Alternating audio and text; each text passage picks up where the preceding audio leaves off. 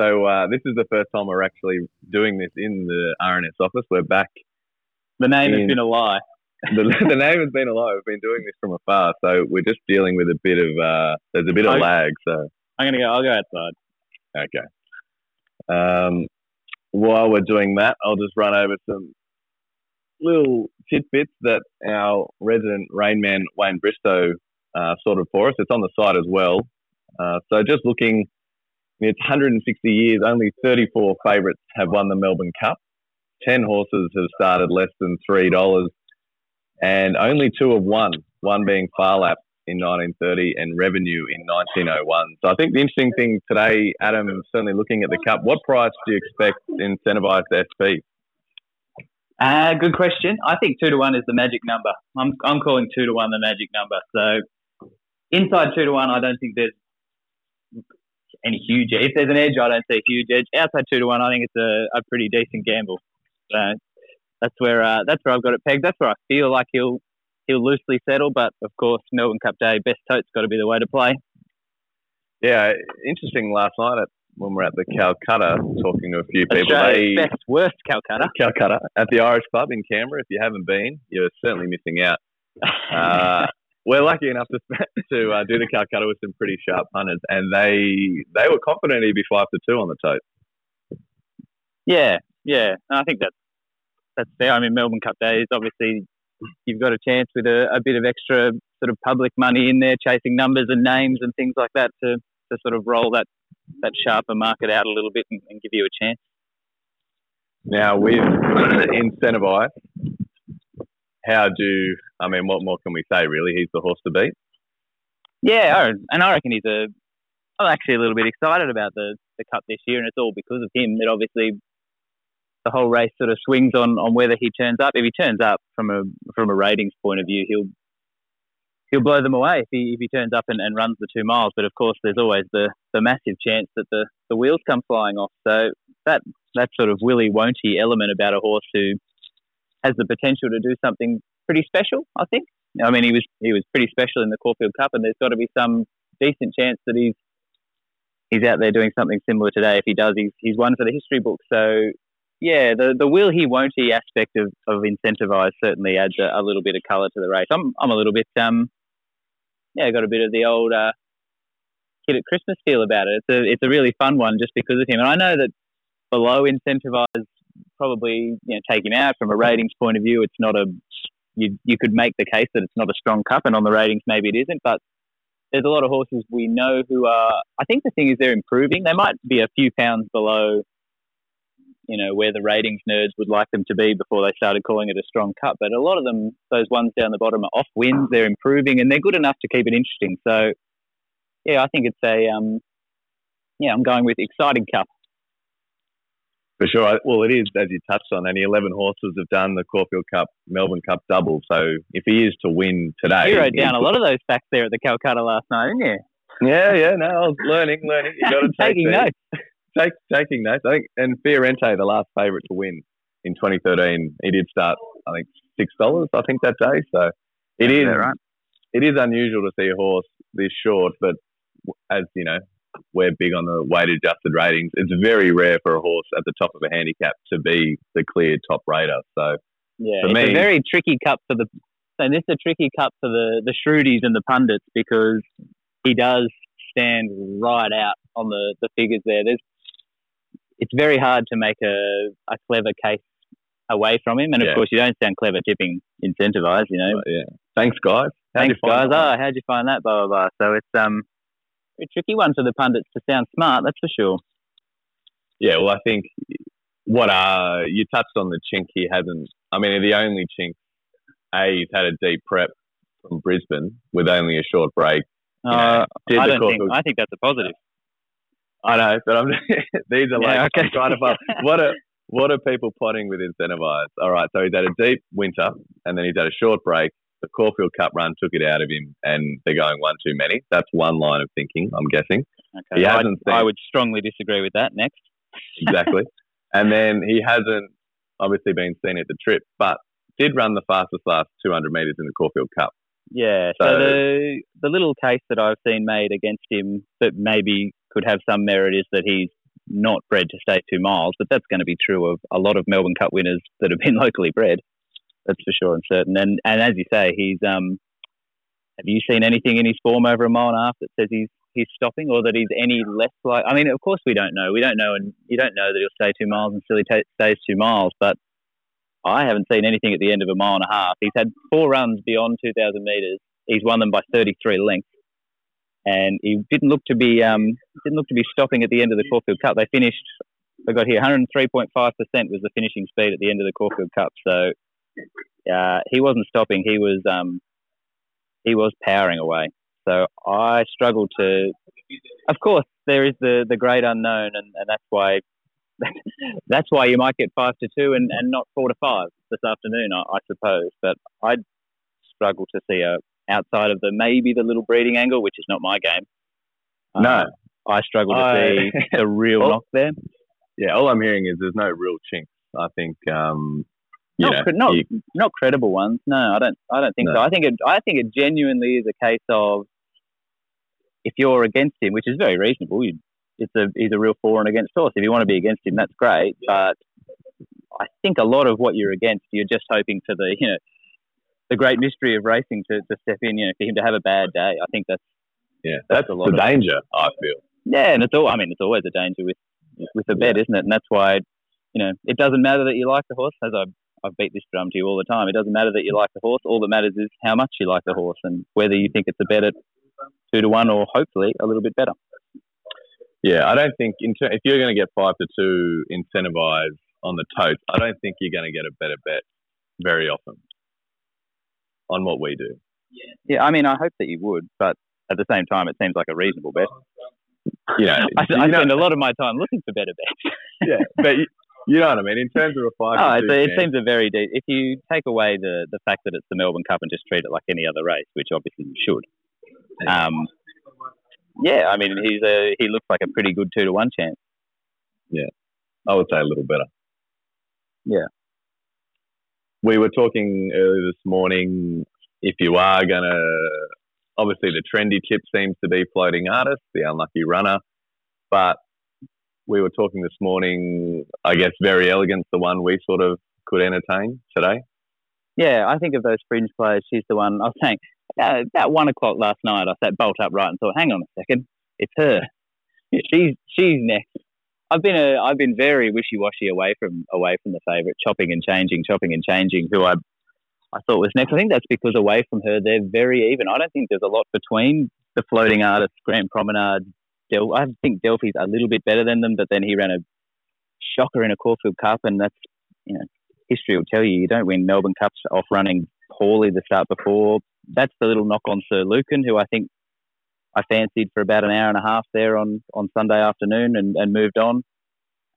Great House has a number that was faster than I expected it to be on Saturday. It looked really good when I looked this one. And you've obviously poured over that a few times, no doubt. Yeah, it's hard to escape that time was pretty quick. That horse is, the Hotham winner is always in there with 50 kilos and looks a chance. So he does again. And yeah, as I said, the time looks fast. And if you sort of find it hard to believe that the wet track benchmark 78 miler from the winter is now a chance in a Melbourne Cup, you can sort of filter him for runs since he's gone beyond 2,000 metres and things look a lot brighter. He's got a really good record beyond 2,000 metres, and you could make the case that as a stayer, he's lightly raced and exciting. And Charlie Rose, of course, is in that mould as well. But I think they all tie in to say there's very little between all of those horses.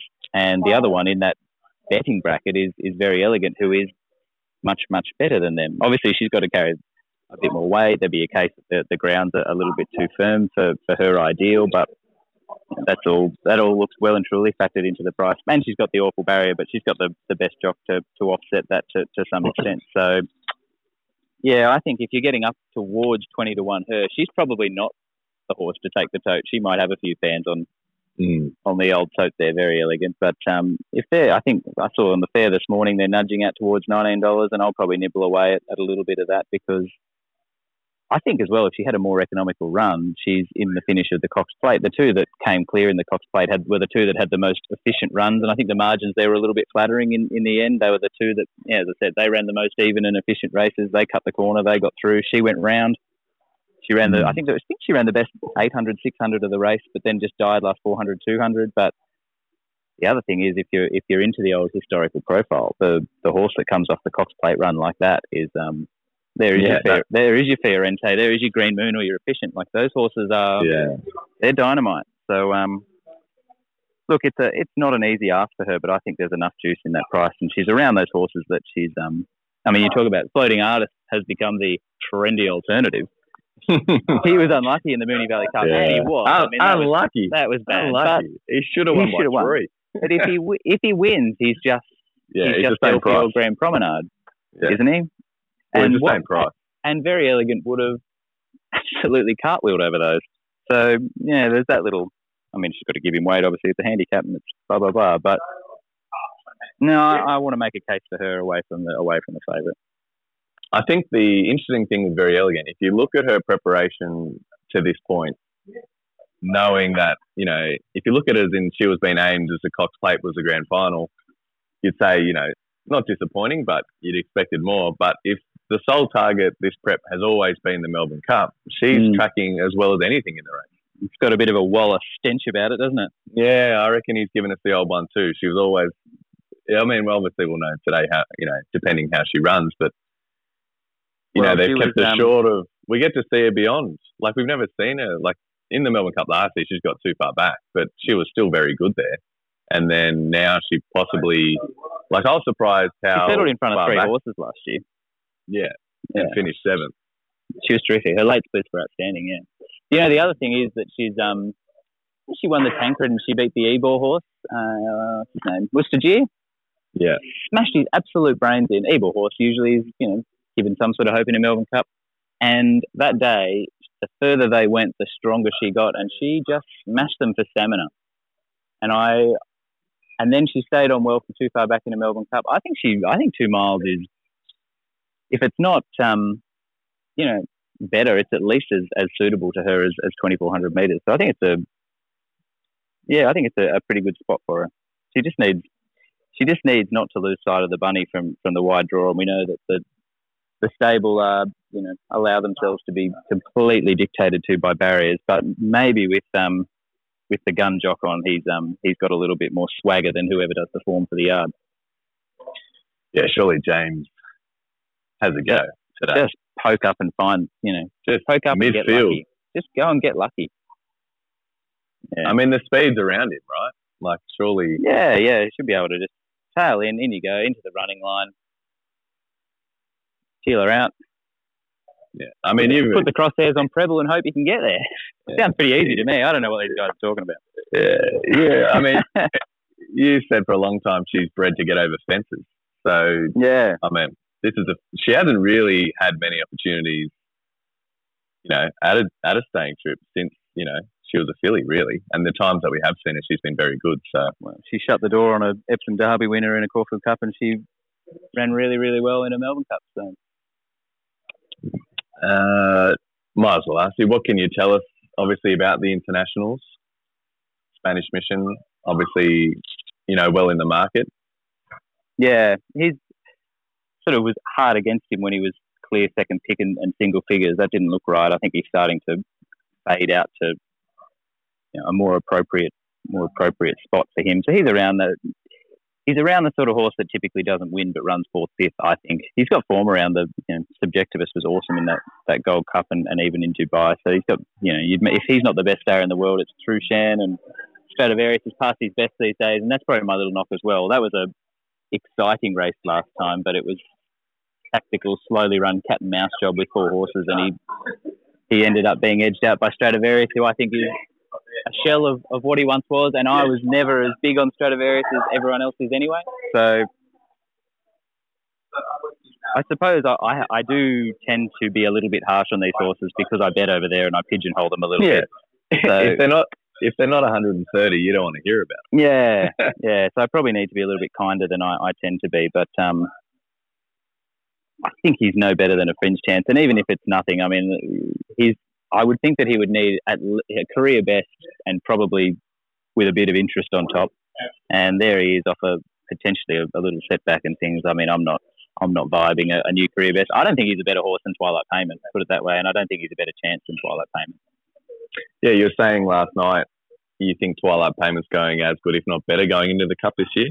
Yeah, that was a fast Irish Leisure last time, and he stuck really, really well. So, yeah, I think it's a case of if that wasn't at least as good as the Cup winner, it's probably even a little bit better. So, I mean, he's 8, but he's thriving, and yeah, I'd give him a little hope. Although there seems to be plenty of pressure around, and he got an absolute gem last year to win it. So, and he probably got to be honest, he got used really efficiently there as well in the Irish Leisure. So he probably can't go. He's going so well that he couldn't go any better, and that might be a knock if that makes sense. And I guess lastly, what do you think is the plan for Prebble on Incentivise? Is there one? I think he would. I think he'd go the full Pablo Picasso. You've got to have an idea, but keep it a vague one. I think he'll want to be positive early without wanting to rush. And just the whole trick for him is going to be spend the first 2,000 metres making sure the horse is, well, first and foremost, in the race and well positioned. But I think even more importantly for him will be that he's got the horse breathing and moving comfortably and using himself well. Because if he gets around to sort of the 800 metre mark and he hasn't overdone it and he's flowing through the race and then he gets a chance to use his assets and use his strength, well, I mean, that's the whole race, isn't it? From there, Prebble just has to figure out how high he wants to stand in the irons. Yeah. And I'm hoping it's real high. I'm hoping it's real high. I'm hoping it's 100 out. Go full Abdallah. He doesn't want to go So You Think in the Melbourne Cup, essentially. No, that's where it can... Is that a danger? It's the exciting thing as a fan, isn't it? Like, this is where it could go one way or the other. If he goes past the winning post like So You Think the first time, where he went past the winning post, he thought, oh no, he's gone. The young bull's up and about here, but Incentivises, he's a year older, isn't he? And he's a year older. He's a gelding. He might be a little bit more relaxed than So You Think was. I always remember I was at the Valley standing in the tunnel when So You Think came out, and they couldn't get Daryl to shut up. He was on his toes that day as well. So You Think he could get a little bit. He was a colt and he had a bit of strut about him and he didn't mind getting up and about. Whereas you'd think Incentivised might not be quite the same horse and might be a bit easier just to get him relaxed. Smaller crowd as well, so potentially not as buzzy a sort of day for horses, which might be a bit of a win for him.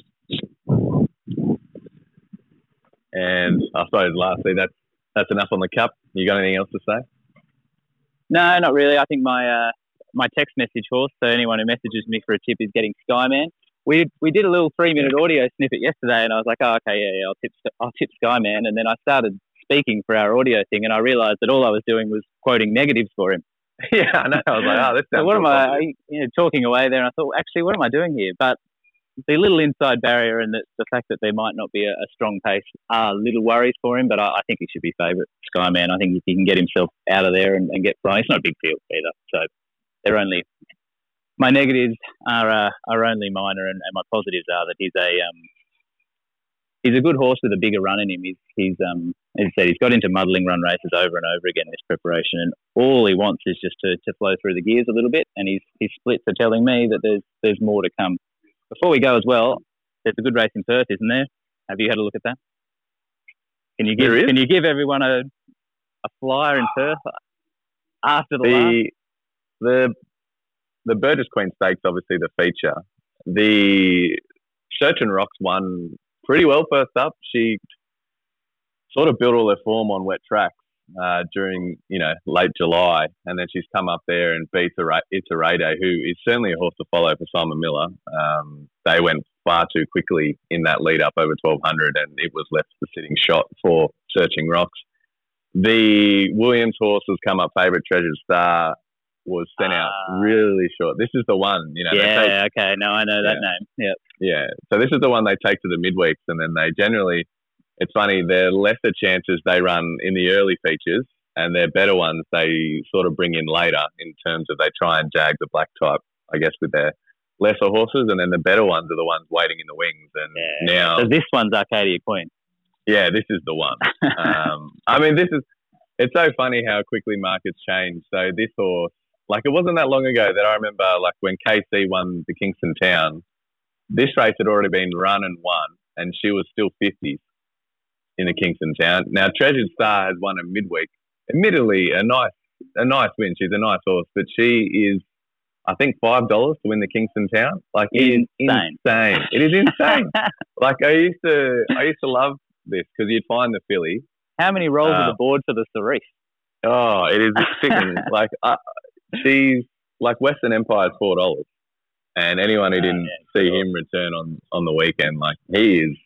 I'll be surprised if they beat him this prep, and she's $5. Like it's insane. My old mate Regal Power's still humming along over there too. Yeah, well, he's $11, and I'd have to say he's probably more likely. He ran well first up. Yeah, he did. He did. So yeah, unfortunately this year, there's nothing really in terms of trying to find. I was hoping that Treasured Star wouldn't be favoured, but I mean, I'm an idiot. Of course, it's drawn the middle for Pike. And this turned out to be a much more interesting question than I thought it was going to be, because I only just skimmed it and I saw that there was a listed fillies race, and I saw the time figure horse from the other day was in it. I didn't realise that Treasured Star was in it. Yeah. Who was the time figure horse with the starts with B? Oh, Bazoom? Yeah. She's in there. So she's not. Yeah. It's it all got too hard for her real quick.